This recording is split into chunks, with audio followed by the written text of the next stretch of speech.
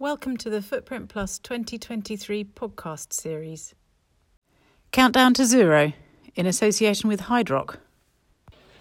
Okay, good morning everybody. Good morning. Thank you for joining us for Hydrock's breakfast event, Countdown to Zero. My name is Graham Munday. I'm the marketing director for Hydrock.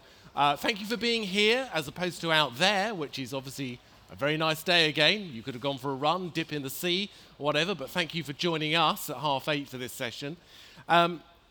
This is Countdown to Zero. We're going to look at the main obstacles to achieving decarbonisation, and then we're going to look at how we tackle them.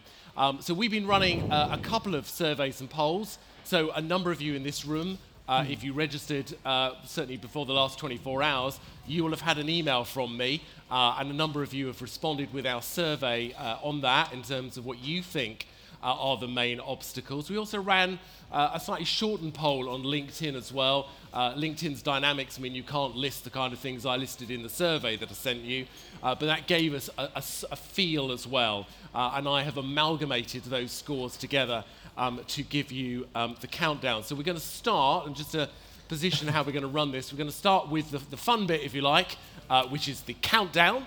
I'm then going to introduce the panel to you. What I'm aiming for here is that we'll have around about 50 minutes of debate. We're going to talk about some of the key things that emerged from that survey. I would like to take questions and observations from the floor, and as we go, I've decided to go low-tech. I'm a bit of a low-tech person, frankly, so there's no Slido for this. But as we go, I might stop occasionally and say, who's got a perspective on that? So please, shout out, give us a view, questions, whatever, and the panel can take those as well. So my focus is on trying to get through about 50 minutes and pull us in around 9:45, 9:50. I'm conscious that there are other events that start at 10 o'clock, and some of you will be booked on those. So you might just want 10 minutes as well before those start. So that's my goal for this session, okay? So this is the big reveal moment, the big exciting moment, the top 10, the 10 biggest obstacles to decarbonisation. Andy, if you like to cue the music, this is the big moment. You might need to turn that up a fraction, Andy, as well, because even I can't hear it. So, number 10. At the bottom of number 10 were complexities around accessing green funds. At number 9, it was a rapid evolution of technology is delaying decision making. Number 8 was no single ownership in an organisation. At number 7, and this was rising slowly as the survey went on, lack of grid capacity. It is a big issue. Number 6 in the top 10, a lack of intelligent data. We're into the top 5, everybody here. At number 5, commitment from supply chains. Number 4, pressure on new technologies and solutions to prove their return on investment. Top 3 time, everybody. And number 3, an inability to convert strategy to action. Now that leaves us with 2, and in that 2 is an issue about regulation and legislation and the cost of retrofit. Now this is a bit like a Blur Oasis face-off going on here. Which was number 1, which was number 2? Well, number 2, and this rose as the survey went on, because this was not in the top 2 originally, was the cost of retrofit. And that left by a country mile, not a country house from Blur, but by a country mile, number 1, which was regulation and legislation are unfit for decision making. So that was the top 10. Andy, thank you for the Top of the Pops music. So yeah, they were the top 10 as voted by yourselves in our survey, and also reflecting what we got from LinkedIn as well. And we will look to examine those now. So just briefly, in terms of Hydrock, thank you for coming today. If you don't know us, just a brief moment on who we are. Hydrock is a 900-strong UK-based consultancy business. We're focusing obviously on the built environment, which is what this conference is about. We deliver engineering, design, energy, and sustainability consultancy. We're on stand A6A over there. If you're in the front rows, you can see us. We're just over there. So you can come and say hello to us later on. If you'd like to kind of bookmark who we are, I'll give you very briefly, four major current recent projects to give you a sense of what Hydrock is all about. We have just completed the first phase of a climate risk study for the University of Nottingham. So this is helping them to understand their short, medium and long-term being all the way out to 2080, their short, medium and long-term risks for one of their major campuses, 49 assets on this campus in terms of their major risks around climate change. We're now commissioned to do 2 more of their campuses as well. And why it's significant, it's the first ever use of the UK Green Building Council's physical risk framework methodology. So we're now expanding that onto 2 more campuses. And this is important to them because they want to make sure that their campus is good for their students through the future, their health and well-being. They want to make sure their assets are secure for their business operations, research and development. It's also critical to their insurers as well. And it's part of, if you like now, a risk audit for them with their insurers. 3 other things, I mentioned 4. 3 other things, we designed an energy positive research and development facility in South Wales. This is a facility, Bay Technology Centre, that produces more energy than it consumes, significantly funded by the local authority, which for them was a key part of their overall key part of their overall decarbonisation programme. We're also supporting organisations to decarbonise their entire estates and looking at their scope 1, 2, 3 emissions. And these range from Millfield School through to FTSE-listed Speedy Hire, who have all their challenges of equipment on site. And I know in the audience today there are 1 or 2 tier 1 contractors. You undoubtedly hire stuff from Speedy Hire, and their challenge is how they liaise with their suppliers and how they work with their customers, for example yourselves as tier 1 contractors, and how they reduce their footprint. And finally, to bookmark us, we are verifying and validating a huge stretch of HS2 to pass 2080 standards to meet key carbon targets. So that hopefully gives you a bit of a flavour of who Hydrock is in terms of this discussion. So let me introduce our panel, and I'll go from the far left as I'm seeing it. So Josh Bullard, he leads Hydrock's 100-strong energy and sustainability business. Next to Josh is Mario Lara Lederman. He is a technical leader for Lend-Lease. In the middle, we've got Kelly Cruz, who is head of decarbonisation for Wilmot Dixon. Then we've got Sadaf Askari, who leads our carbon advisory work at Hydrock. And next to me here, we've got Sonia Parole, who's a design director with Inspired Villages, who are a developer and operator of retirement living facilities. So that is our panel. If you see me doing this every now and then, that's me checking my phone. I'm not bored, I'm just checking the time. Okay, everybody? So let us start with the big one, the one that came in at number 1 on the countdown, which was about regulation and legislation being unfit for purpose, okay? I don't think this is quite the elephant in the room. I think this is possibly a roaring tiger in the room, particularly in terms of the feedback on the survey and how it outscored all of the other 10 or the other 9 in the countdown. And before I go to the panel, let me just read and paraphrase 3 particular comments that were on the survey. So probably some of you in this room wrote these comments. So 3 comments. UK regulations and legislation does not promote actions, and in fact it can de-incentivize progress towards decarbonisation across many industries. lack of legislation leads to a lack of a client brief or drive and a lack of commitment. I must admit, I wasn't sure, and I'm not being funny when I say this, whether that was a slight typo. I wasn't sure whether that was meant to be client belief and drive, but frankly, whether it's brief or belief, I think it's the same thing. And the third comment was the legislation doesn't currently require a high enough performance. It can be satisfied through box ticking, was the comment. So some interesting points on that. So I'm conscious this was the big issue.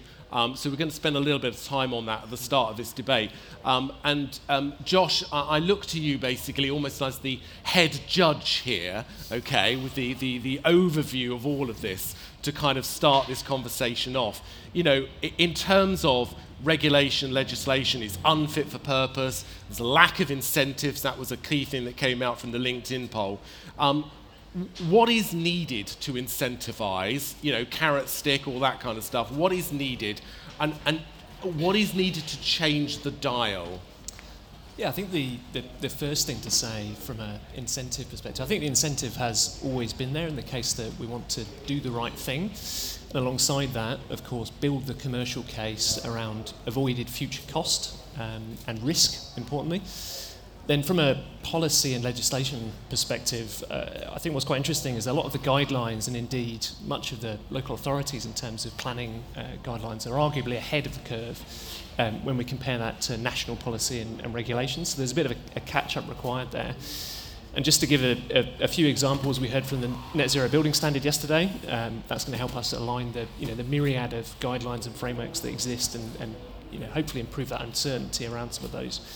From a building regulations perspective, we need to shift the dial. We've, of course, got the Future Home Standard, Future Building Standard coming forward, but there's still some key gaps there in terms of the need to shift away from just looking at the carbon metrics and moving towards energy use intensity, looking at performance and use. We don't currently measure performance and use to an adequate level. That has to be the mechanism to ultimately deliver change, provide confidence to the market that these systems are providing the benefits that they claim.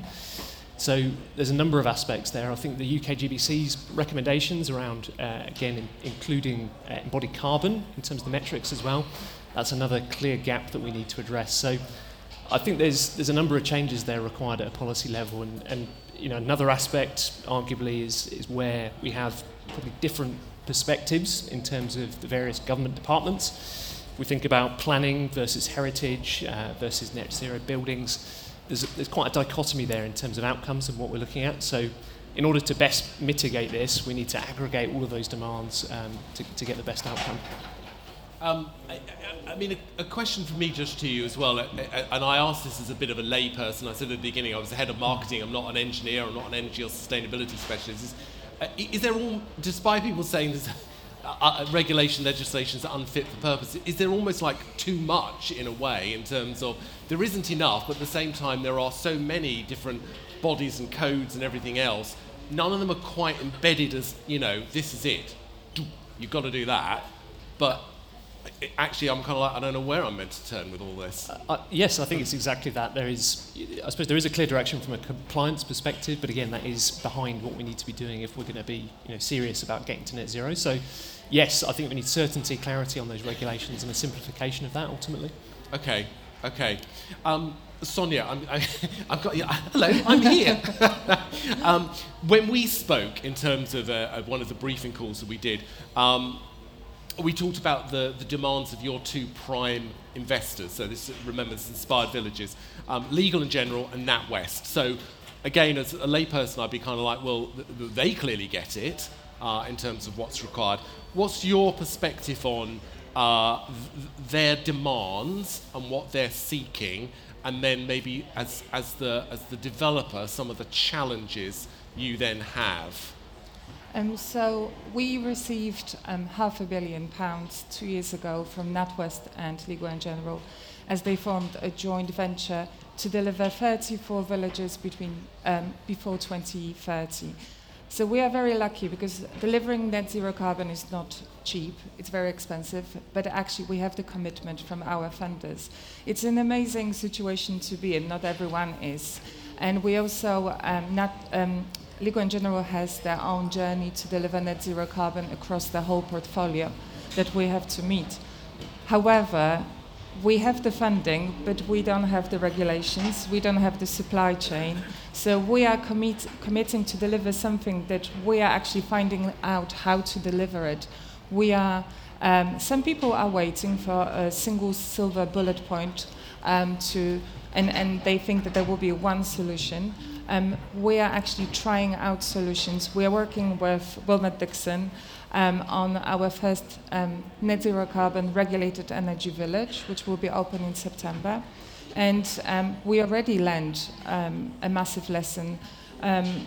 Within the last 2 years when we were on site, the technology has changed so much. The efficiency of some of the supply chain and the products has changed.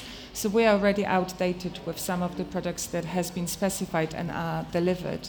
There was no regulations in terms of actually knowing where the carbon footprint comes from with regards to embodied carbon. That's why we focus on operational net zero carbon and especially the regulated part, because it's just something that we can actually, we can present the performance and how we deliver it and measure it, like Josh said, so we can actually then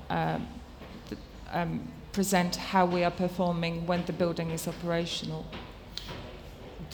Are there some challenges about how we incentivize the supply chain more as well?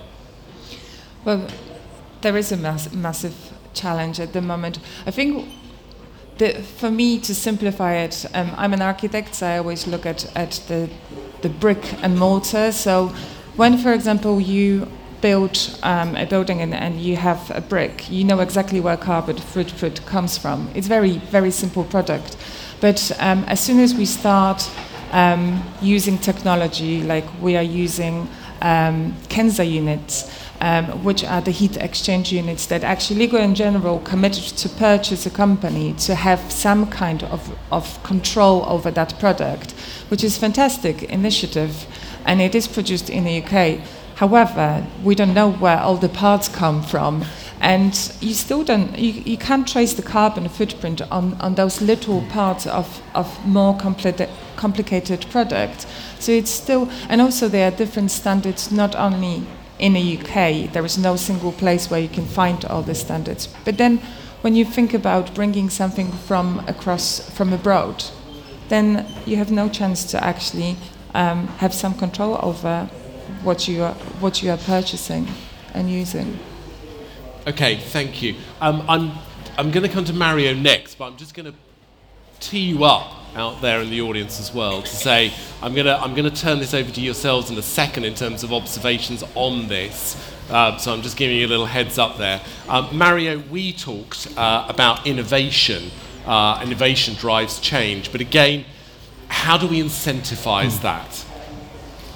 Yes, look, I mean, for context, and perhaps for those that haven't heard of Lendlease, we are a quite special sort of group within the real estate market because we are investors, developers, contractors, and also asset owners, right? So we have a wide spectrum of what it means to be part of the real estate industry. We are headquartered in Australia, but we have projects in 17 different cities around the world, in 4 different continents. The special thing about Lendlease, apart from this fully integrated model and the international reach, is that since our inception back in the 70s, sustainability has been at the core of everything we do, which has forced us to try and push innovation for decades now, which, you know, we've learned in the process that innovation is really necessary to drive the change that now is being pushed through, you know, the carbon reduction agenda, but also to deal with other challenges we face as a society: shortage in labor, safety, you know, housing, and so forth. So innovation is something that we see as a means to deal with a number of different challenges, decarbonisation being one of them. Because the scale of change is quite significant now. We need to accelerate that process, accelerate that innovation agenda even further, right? Or even make it a little bit quicker. So what we learn in the process of innovating, because we have done a number of different innovative projects around the world, where we've been building and bringing some new technologies to our projects, is that to really scale and transform innovation from something niche to something that is the new norm, you need the whole industry to align behind certain aspects. And regulation is one of the elements that will help us aligning and trying to drive the industry in a direction that we all need, right? But regulation is only part of the whole story, part of the model. We need, obviously, stakeholders across the whole value chain to come on the journey. Regulations will help, right? We'll provide some incentives or, some requirements in the future to designers, to engineers to follow certain, regulatory requirements, but there is an element of incentivizing as well the market from a messaging perspective, right? So regulations, for me, tick a couple of boxes around, prescribing some regulations, some requirements, but also sending the right message to the market. So then investors, insurers, owners, agents, designers, everyone in the value chain to align on the same direction, which in this case is on the topic of decarbonisation. Okay, thank you. Kelly and Sadaf, I'm going to come to you in a second on this same question, actually, if you both want a moment on this too and your views. Just out to the floor in front of me, all the comfy seats over there to my left. Any questions or observations on this? Now, I don't think we have a roving mic, by the way, so you might have to shout, okay? Be bold and shout at me. Any questions or thoughts from anybody?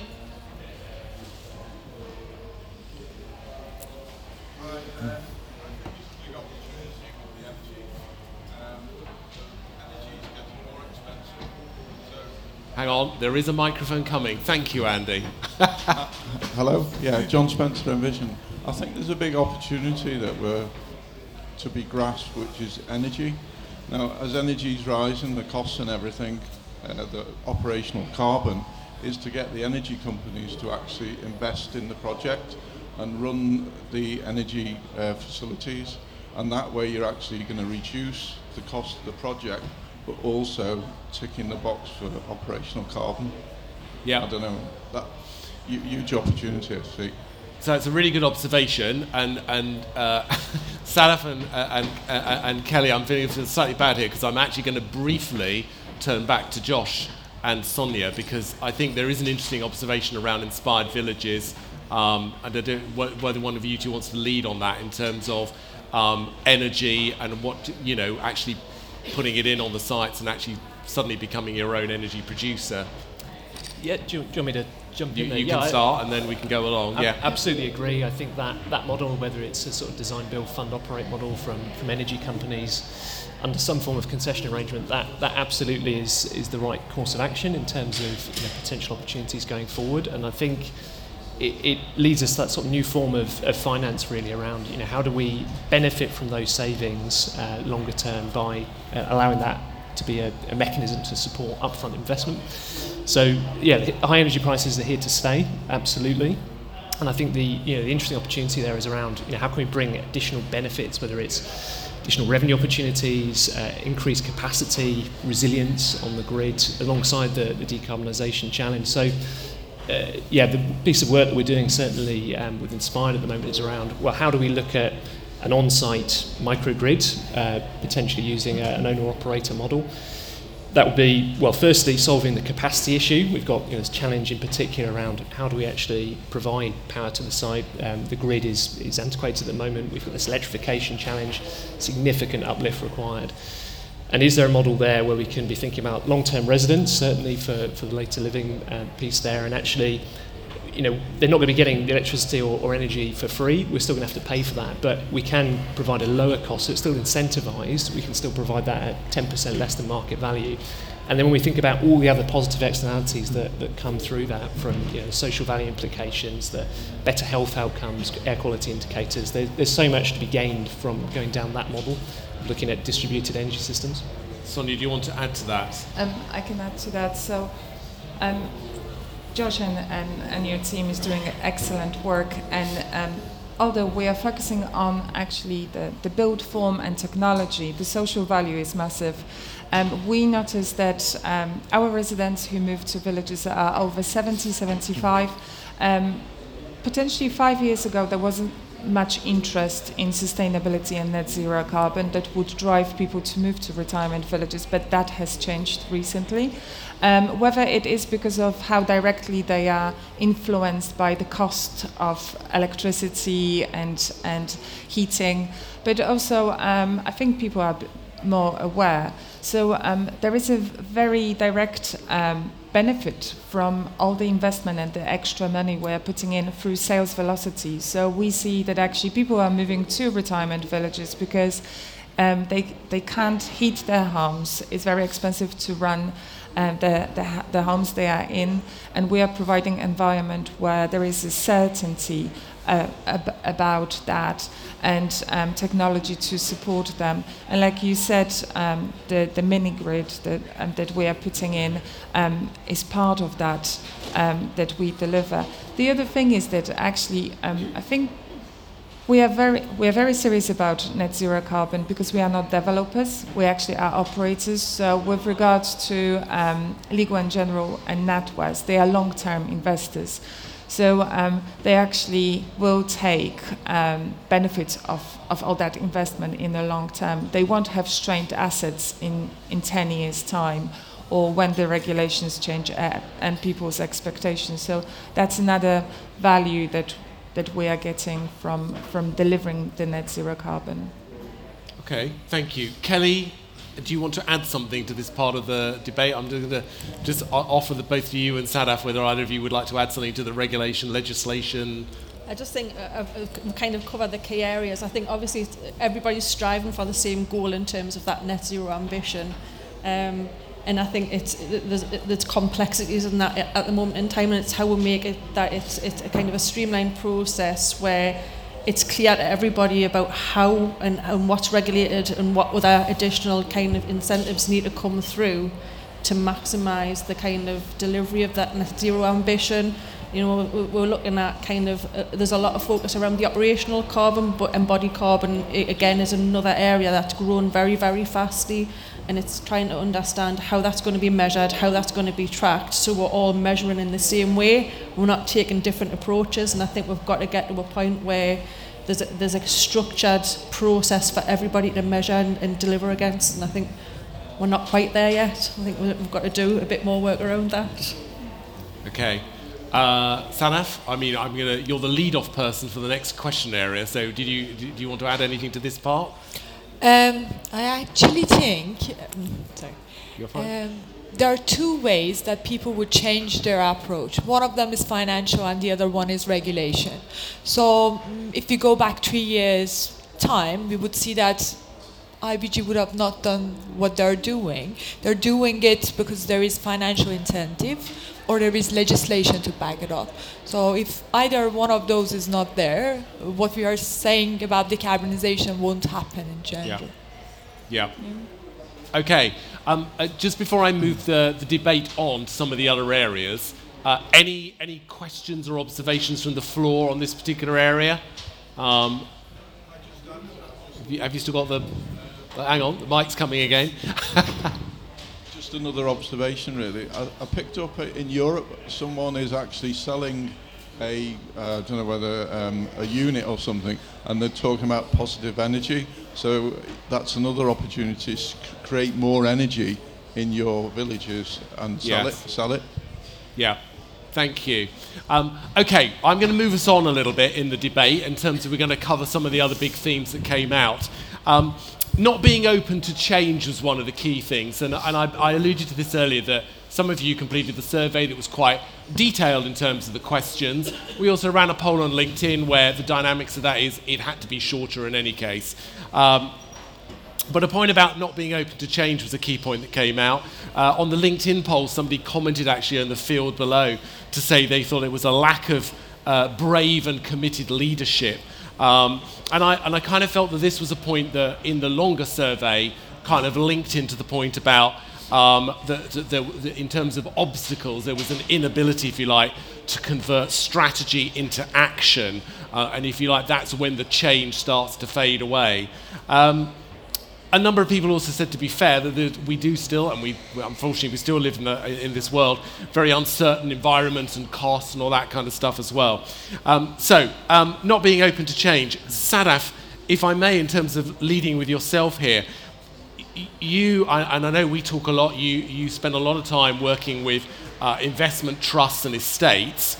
What sense do you get from them in terms of, are they brave? Are they open to change? What's holding them back, and how do we get them over that bump in the road, if you like? I think there is three things. Firstly is what it is they're doing. What do we mean by decarbonisation, for example? I think now everybody knows what that means. The why, because of what is happening with the utility bill, the prices going up, the why is somehow defined, so they know why they have to do it. There are some incentives at the background. And then the third thing that I still feel like there are gaps in knowledge is the how. How do we really want to go and do solve the problem? I have seen that with real estate investment trusts, asset manager, they are in the position now that they know they have to change their approach, but they don't know where to start. And the journey, so they would say by 2030, this is the goal that we would want to have. But first thing they have to ask themselves, and what we are trying to help them is, where are you standing at the moment? Do you really know what is your data telling you, and is your data accurate enough? And if they know where they are, it would be easy, and they have a business case. They know how much money they have, they know their budget. We would be able to hold their hand and walk them through the line to be able to choose the scenario that works for them. But what I feel for the moment is one of the challenges with these sorts of organizations, they really don't know where they're standing. They don't have internal knowledge, their technical knowledge, there is a big gap there. And they would want somebody who they can trust to tell them the data they have, the information they have is accurate. And there are lots of companies out there declaring they would be doing it, but they weren't able to help them in the past 1 year. So I'm going to mash a couple of areas together here, okay? So if any of the panelists you were thinking he's on script here, I'm going off script, okay? So data is obviously another key issue. Sadaf, I'm going to stay with you for a second, then Kelly, I'm going to come to yourself. Sadaf, try and explain to the audience, how do you help clients to set that benchmark and to get that data and to, if you like, to get organised? I think this is very relative. Firstly, you have to know what is the problem. Everybody is talking about data. Yeah, it's very interesting, data, product, but why? We have to understand, firstly, for each organization, the problem can be different than the other. We have to actually sit with them, understand what is the specific problem that the organization have, and for that, what sort of data do we need to start this journey? The more data we have, the better, but that doesn't mean that if we have like 1,000 data points, we are in a good position. We first have to know what sort of problem we have and what sort of KPIs and data is needed for that specific problem. When we know that, we usually start, if we are in the position to do real-time monitoring, we start to look at the process. We start to look at the trend. Without knowing the pattern and trend, it's very easy to say this is the solution that we have. But firstly, we need to know within a year, 2 years, what have you done? And what is your capability? The next level for us is, so we say this is the data analysis for the baseline analysis. The second point is, what is your capability? Do you really think you can change this much? What is your business case, and how would we be able to make a case for you? Coming up with a diverse range of scenarios to reach the goal they would want, and then testing it on implication matter. So we would just test each of the scenarios, making sure internally they have technical knowledge and they would be able to deliver it. That's what we do in the strategy for the first instance. Okay, thank you. Now, Kelly, as we've discussed a couple of times, Kelly works for Wilmot Dixon, and we need to give them a plug here because, Kelly, you've been a customer as well. Yeah. Tell the audience a bit about your experience as being a customer, and I think just paint a bit of a picture as to who that was for as well. Yeah. So I spent 22 years in public sector working for local authority and NH trusts. And going back to what we're talking about there in terms of data, that's the kind of starting point in terms of any kind of decarbonisation strategy. You've got to understand what's going on within your buildings, and first and foremost, what buildings you have. Experiences, asset registers aren't necessarily the most up-to-date. They not have a full, clear breakdown of what you actually own in terms of a clear understanding of that and having the data around that. But the data that you need to really start that journey around decarbonisation kind of focuses around your utility information, your display energy certificates, kind of your other BMS systems, what's going on with the organisation. And in a lot of cases, that data can be across a number of different departments. It can be not clearly kind of established in one place to go and get that information collectively. So there's a piece of work there before you even start looking at that decarbonisation strategy is in terms of understanding where does the data sit and how accurate is the data. And in a lot of cases, a good metering strategy is your first point in terms of really understanding what the data is telling you to then inform a real detailed decarbonisation plan.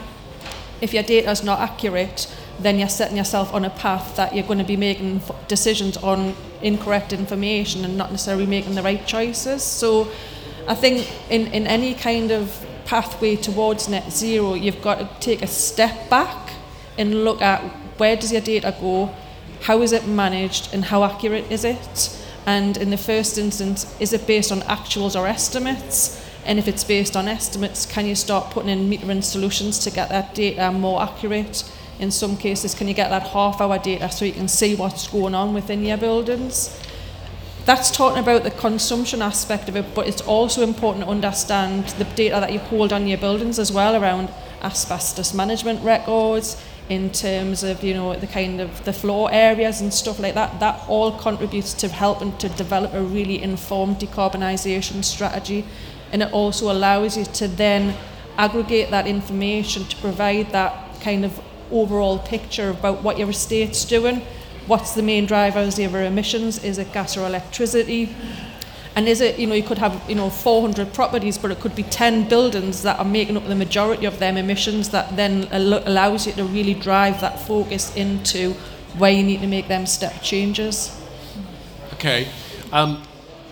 Just before I kind of carry this on amongst the panel, again, I'm putting you on the spot out there. Any comments, observations? Thank you. We've got a couple here. The lady at the front, I don't know where, Andy. I'm just going to wake Andy up. Hello, Andy. Have we got a microphone? Craig's going to do the microphone. Well done, Craig.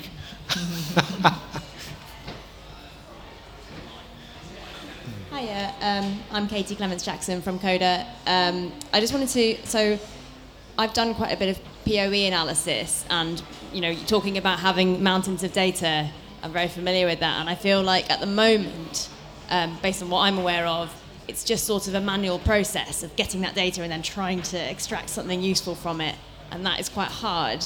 And I think it's not always something in a sort of traditional building contract that it's anyone's role to do in the first place. So it sort of needs people like SADAF and who are dedicated to doing that. But I just wonder whether it sounds like you've been looking at this a lot, whether you're aware of any innovations in technology that make that data analysis process easier, or whether you think there's perhaps some sort of opportunity to do that because I think a lot of people in this room are going to be interested in evaluating their data and getting kind of the same information about their annual carbon usage and emissions.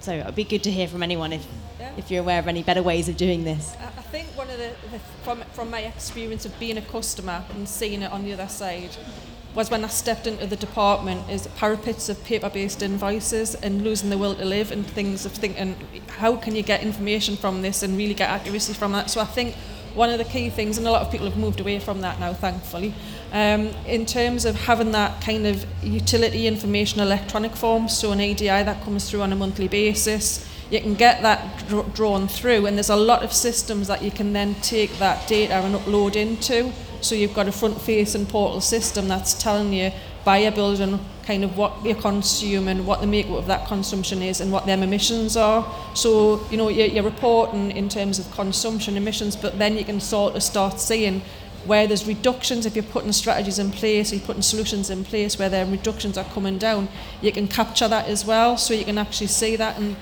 you know, a lot of local authorities, NHS trusts, you know, across other different sectors, they all have reporting mechanisms and regimes now, and that will continue to increase. You know, and I think, you know, as we see time going closer to 2050, there'll be a lot more pressure about that reporting mechanism internally. So if you haven't already got the skills and the resources internally, you've got an additional pressure building, so you've got to start looking at that now.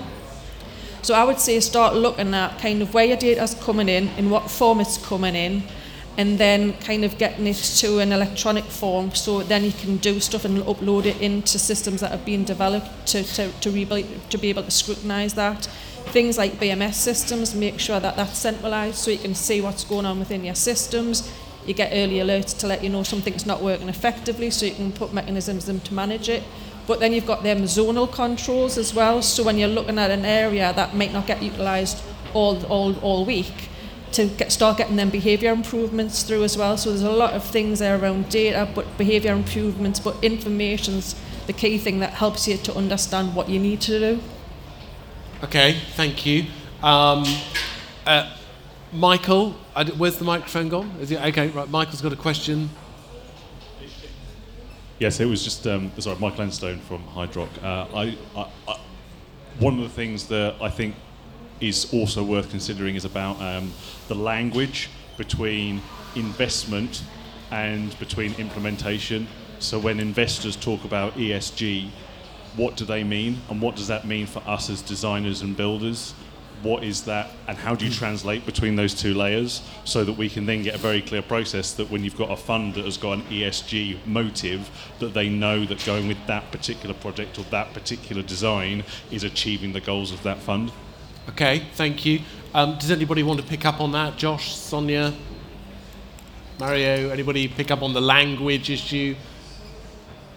You're all looking blankly at me. You're not going to pick up on it, are you? They didn't want to pick up on that, did they?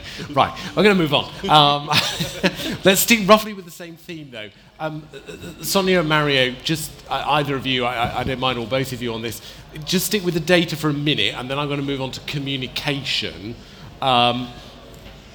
The data issue, and you touched on it, Sonia, I think you touched on it a bit earlier on as well, in terms of products as well, the data that is available. There's an issue for insurers as well. How do we get over that issue as well?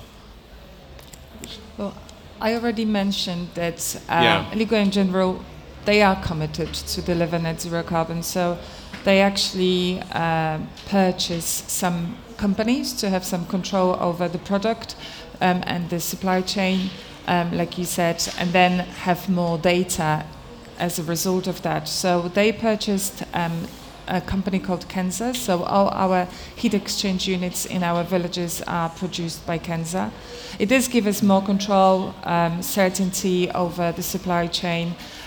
We are looking actually at purchasing another, well, we as a Ligo in General Group are looking at purchasing a company that do PV panels, because again, to get some control over that, not just financially, but in terms of data available, of supply chain, of actually tracing back the carbon emissions and footprint.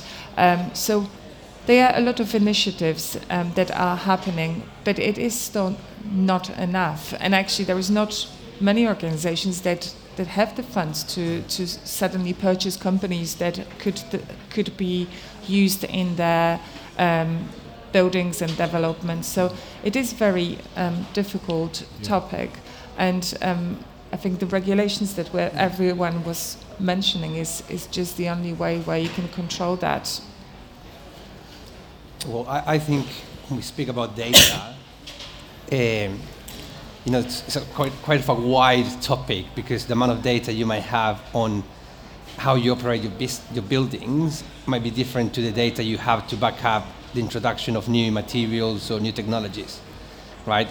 Normally in the innovation space, in the context of new materials like, use of timber, use of new forms of concrete and steel, which, by the way, from our perspective, 96% of our emissions come from the materials we use.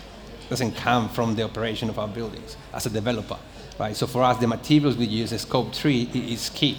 And the data, perhaps, in that space is not as wide and available as perhaps the data in the operational part of our buildings. So, from our perspective, being able to use limited data and articulate how we use that data to make decisions around investment of certain assets, how we use different materials, is a real challenge. For me, it's perhaps one of the biggest challenges from a development perspective, trying to bring some of these new technologies that we will have to introduce in order to meet our carbon reduction targets in a manner that, our insurers are comfortable with the risk, our investors understand the value of bringing those technologies, perhaps, with the challenge of some of these technologies delivering a more expensive assets which need to be counted as part of the whole commercial assessment. So being able to articulate that limited data that sits in that space of materials and products is something that also needs to be accounted for, because for us, like a developer like Lendlease, that 96% of our emissions come from materials, will be very important in the future. The more data, the better. Currently, we struggle in how we articulate that limited data we have to, the value proposition for some of these innovations we're trying to introduce. Okay, thank you. Can I, in terms of the panel here as well, can I move us on to retrofit, which I'm not necessarily sure was necessarily one of the things we originally talked about, but I'm just going to challenge you all to have a conversation about it, and we'll see where we go. So retrofit, in terms of running the survey, and people have been registering for this event over about a sort of, 2 to 3 week period. And so I've been watching what people have scored, and retrofit rose up the list to become number 2. When I arrived here yesterday, one of the first sessions on the stage opposite us there was about retrofit, and it was very focused on homes. And if I was honest with you as an audience, from a Hydrock perspective, I would say we're probably more focused on commercial, workplace, education, that kind of stuff. And if it's homes, it's going to be larger estates, not our own individual homes as such from a retrofit perspective. But there was a really interesting conversation over there about retrofit, about whether it needs to be rebranded, in the sense of one of the challenges is people are just not interested. They don't see it as an opportunity as a career. We haven't got enough resource, etc., because it sounds really boring, when actually it's absolutely critical.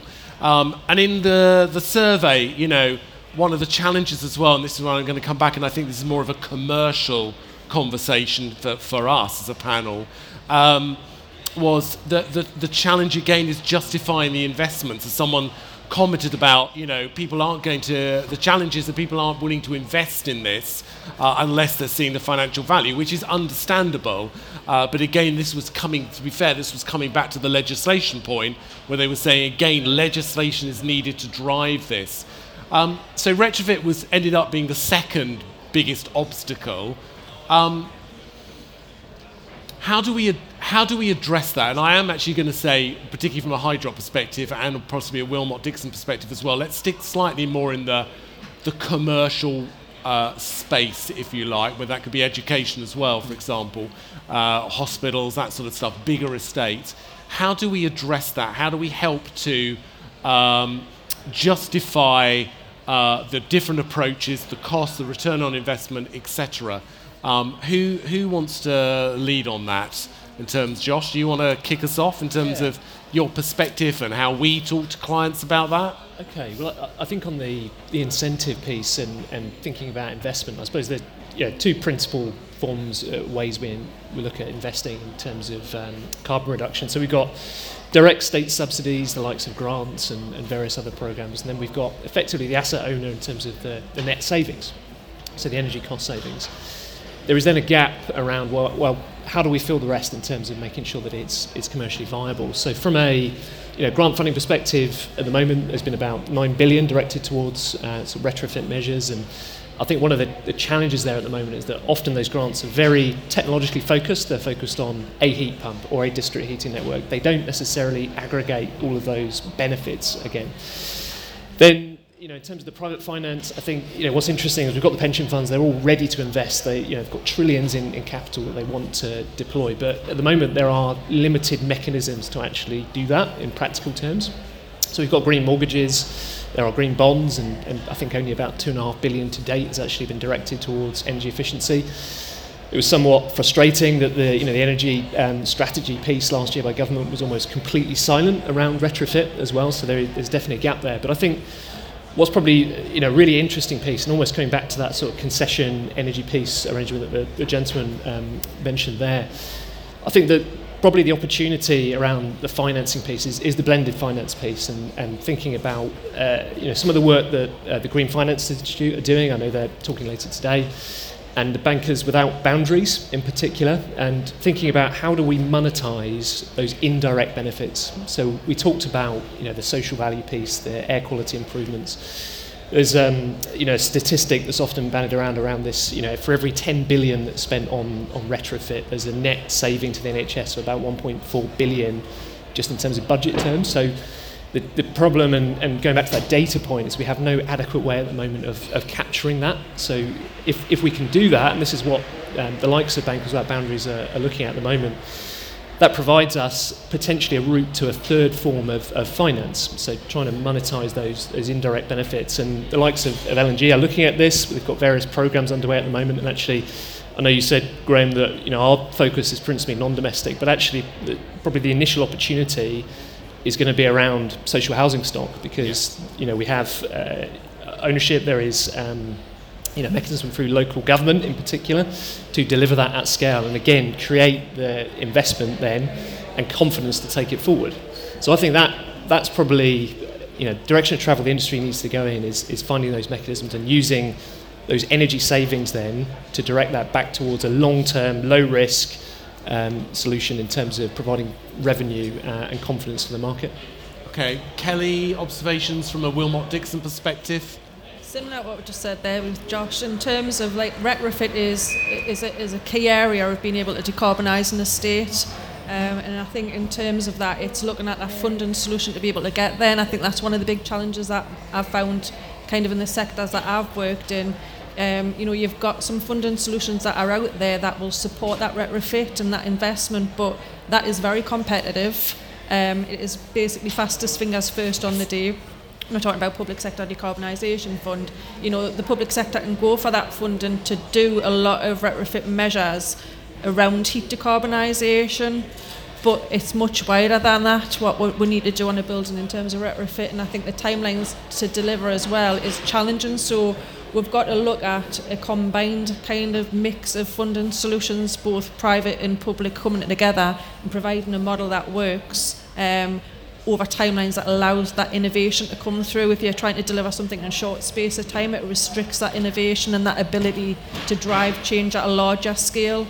And I think it's core benefits around ESG as well. That's fundamental when you're looking at something around decarbonisation. It has health benefits, it has mental health benefits, it has environmental biodiversity benefits, and it's looking at all of them additional core benefits that you have within an organisation, with your employees being in a building that is kind of a very good building to be in terms of quality of air, and kind of therefore it has a positive benefit on sickness records and stuff like that. So not just to focus in when you're looking at decarbonisation as something that you do into a building, looking at the overall collectives and the core benefits that's driving forward around other delivery objectives that you have within your organisation. Okay, thank you.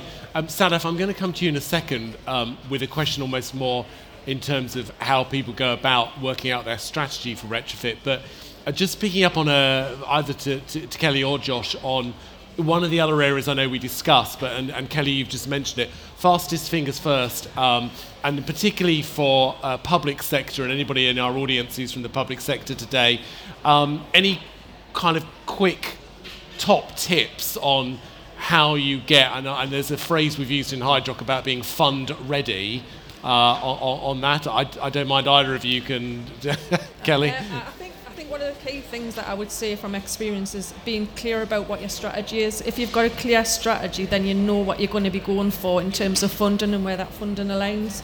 So having them shovel-ready projects there, so when the funding window opens, you've already done a lot of your due diligence, you've already done a lot of your investigations of solutions and benefits and stuff like that.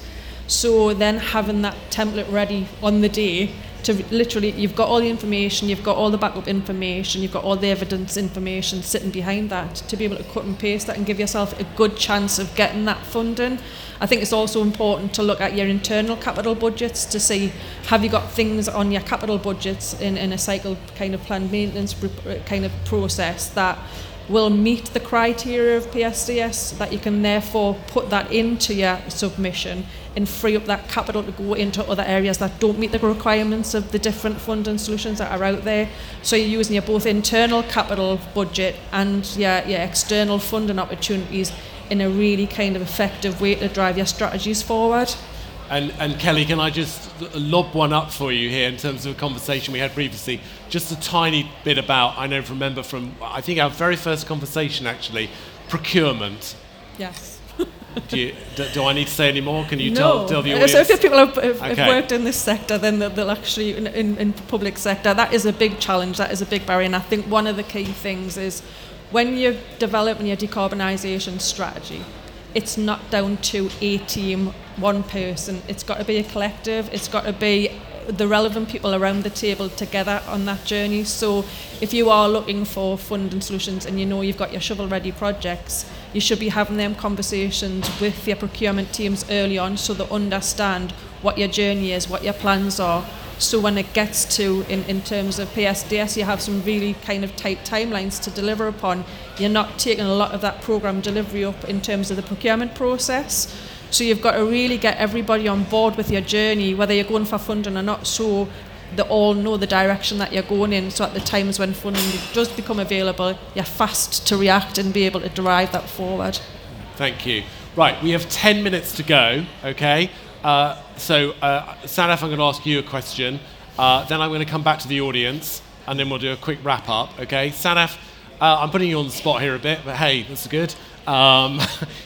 Carrying on the retrofit conversation, and I'm going to reflect on, I know, some of the work you're doing. There's a major trust you're working with, I know, in London at the moment. Let's now move that on to almost the practical steps around getting somebody ready to think about their retrofit strategy. What do they need to do, and what are some of the challenges? I know in London, that particular example, planning is a big challenge, but how can we help organisations like that get ready to think about their strategy? The first step that we actually take is to understand the basic information of your whole portfolio. Instead of just choosing a building to do retrofit, understand what is all of your portfolio telling you. Getting information, high-level information from utility bill, geographical location, from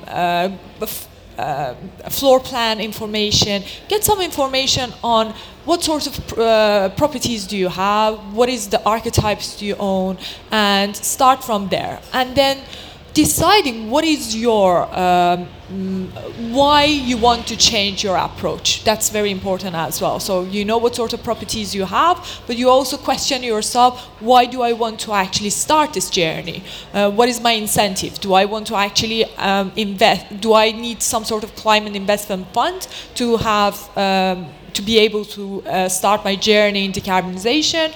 Do I really feel like there is a problematic things for the tenants? We would define these in that stage as well. Then we would say, what is your top % problematic properties? And let's start and dig deeper in one or two of those. So let's do archetypal studies for those problematic building and understand where you're standing on that matter.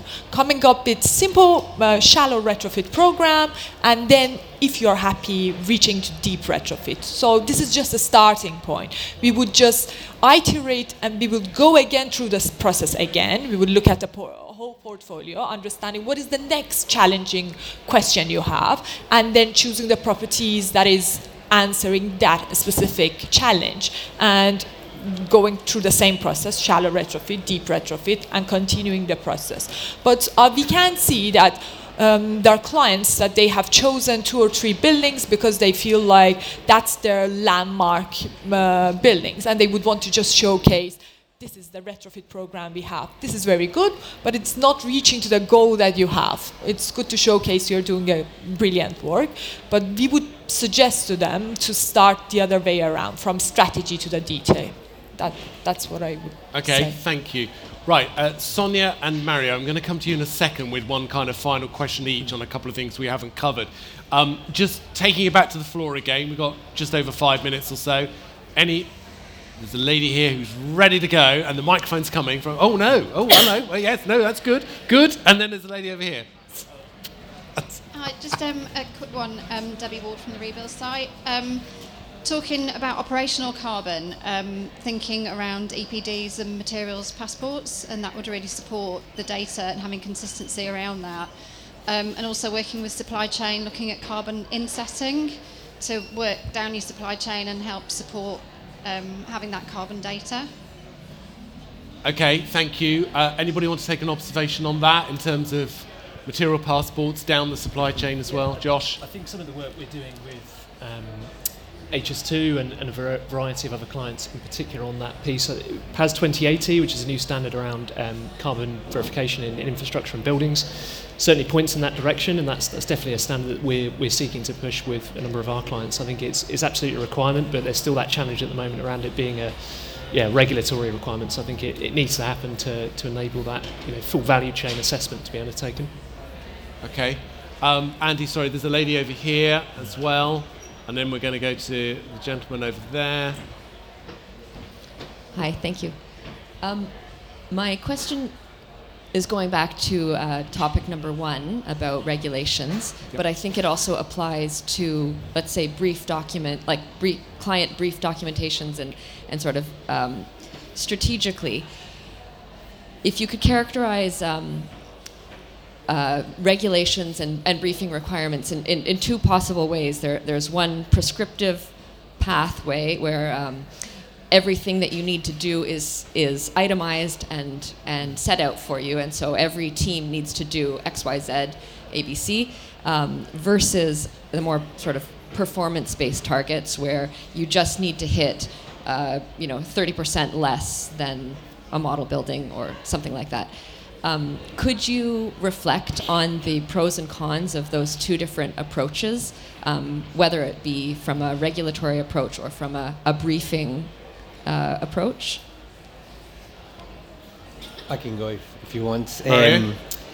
So if I look at first the prescriptive approach to the brief, obviously by having something prescriptive, something that you are comfortable with, something that you have tested and trialed with some of your stakeholders, whether it's the insurers, whether it's your investors, your designers, your own internal risk management process, the prescription gives you a little bit of a reference, so you understand the risks, and perhaps becomes a little bit easier in trying to execute it purely from trying to deliver something you're comfortable with, right? Obviously, there are some challenges with prescription, and that limits the amount of innovation that you can bring into the mix, and perhaps you need to review that prescriptive approach to your brief constantly to ensure that you're moving with the market and with the industry on the journey of whether decarbonizing or safety or any of the benefits you're trying to hit with that prescription. So when you move into the performance approach, obviously it's a great way to set certain targets that align to our strategic requirements or positions we've taken. And as an example of how we're doing this at Lendlease, we set ourselves to be absolute zero by 2040, right? Not net zero, which means we are aiming not to offset anything by 2040. And that means we need to work very closely with our supply chain and other stakeholders to ensure that they're coming on the journey with us.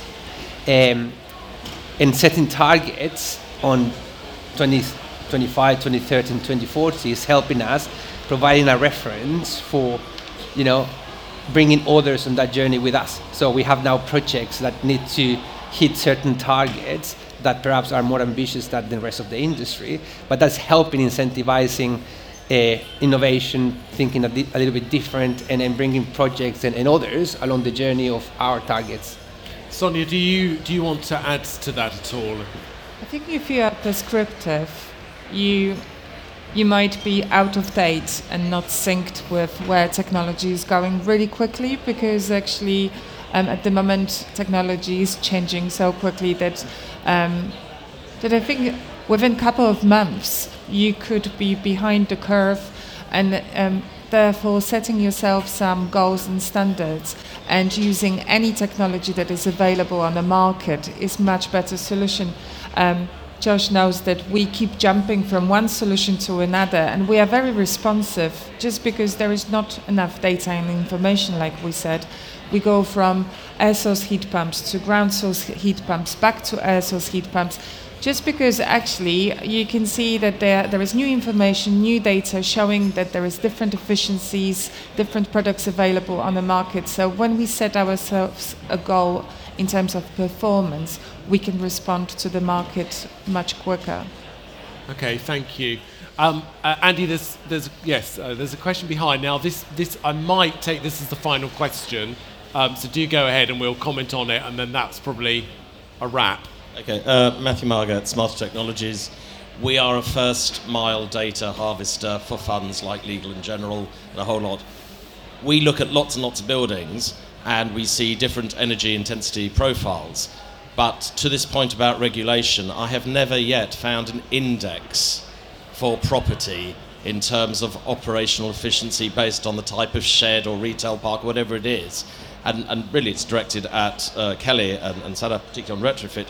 Do you think it is time for an index to be created so that an asset owner could recognise their profile relative to other operating buildings and therefore understand where they need to get to in terms of carbon emissions? So the question is it time for an index, a public index that you could price off in terms of carbon and efficiencies? Yeah. Okay, thank you. Good question. Kelly and Sadaf. Kelly, do you want to go first? Yeah, I completely agree. I think in terms of that, being able to measure against something and having that kind of benchmark and seeing where you're at, first of all, it allows you to measure in a consistent way, which I think is fundamental. And I think it also brings up, and whether it's a competition or whether it is, you don't want to be seen as being at the bottom of the list. You want to be seen as being the driver at the top, especially from a kind of public perception point of view, from an ESG point of view, from social responsibility point of view. So I think where you've got something that really sets that benchmark and that people then can go against that's where you'll start seeing the strategies really kind of developing. You'll start seeing the buy-in coming in from the top because they've got something there that they're going to be held accountable to. It's going to see, right, you know, this area is doing this much better than what you're doing, and therefore that kind of drives that change naturally. So I think something like that's definitely needed, and I would probably say sooner rather than later, in terms of allowing for that progression to take place at pace. We know, you know, a lot of people have set targets for 2030, 2040, 2050, but some people don't even have the first stage of understanding what their position is, what their buildings are. So they need something that's going to bring that momentum up, and I think that will be kind of a key driver. Can I add here as well? I think this is a very good point. Most of the majority of large organizations now are obliging by science-based target, and they are declaring where they are standing each year. Real estate organization has been behind, but they are catching up as well. So you would see that in, for example, factories, you would be easily able for their ESG framework or science-based target. It's easy for us to see where are the competitors and how they're doing. And maybe there is no legislation, but because these large organization, real estate investment trust, has to be part of this science-based target initiative, this will change. It may not happen for a smaller one, but for a large one, will happen from following year. Thank you. Thank you for coming today. And if you wouldn't mind, maybe give your appreciation to our panel. Thank you to our panel for all their thoughts and contribution as well. Thank you.